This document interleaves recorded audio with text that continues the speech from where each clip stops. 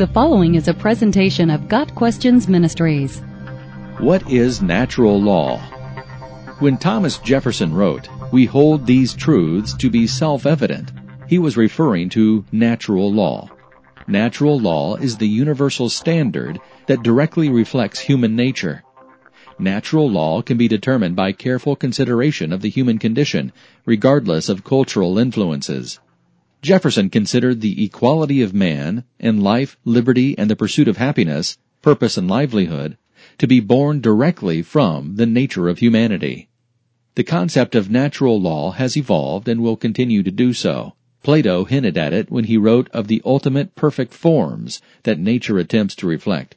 Aristotle believed there was a common law that applied to all of nature, and governments would do well to attempt to live by it, even if they had to resort to not governing at all.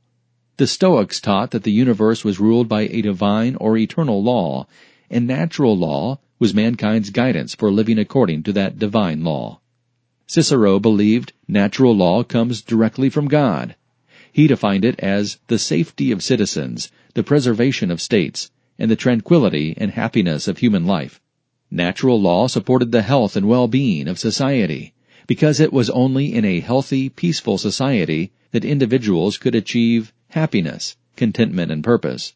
Cicero's definitions influenced the legal system of the Roman Empire and the American Revolution, with its belief that even the monarchy of Great Britain were subject to whatever law profited the kingdom as a whole.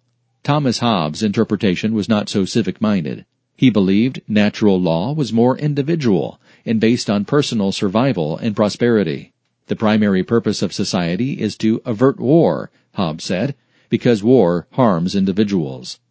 If developed properly, civil law, also known as positive law, is derived from natural law. Where natural law is vague, citizens should be safe. Governments must develop more specific standards. Violent criminals will be prosecuted. In an ideal world, everyone would be internally ruled by natural law. Government would be all but unnecessary, and all humanity would be willingly subject to universal standards. The problem, obviously, is that mankind is unable to agree on the definition of natural law and has no hope of agreeing on how it should be enforced.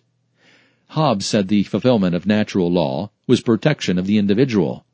Cicero said it was support of the state, and Jefferson said it was life and liberty, despite the fact that he owned slaves. In truth, natural law is given by Him who created nature, and most philosophers have looked to God for definition. The Bible does support the idea of natural law, but not in the way most think. Paul spoke of natural law in Romans 2, verses 14 and 15.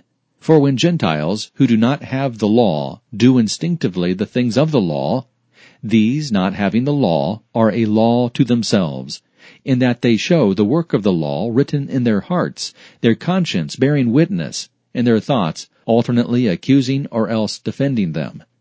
God made His law evident in the hearts of all mankind, but because we live in a fallen world with a sin nature, we are incapable of completely knowing what God's law is, and we cannot follow it.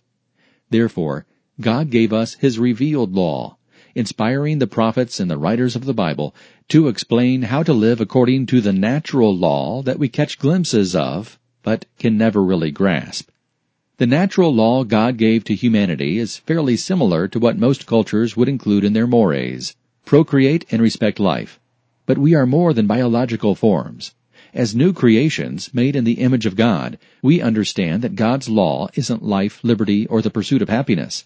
It's not the safety of citizens, the preservation of states, or peace. It is this: love God, love others.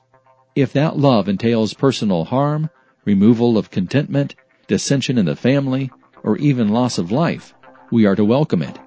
Our spiritual nature is greater than our physical nature, and our spiritual natural law trumps even physical life.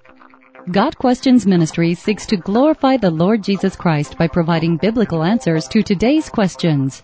Online at GotQuestions.org.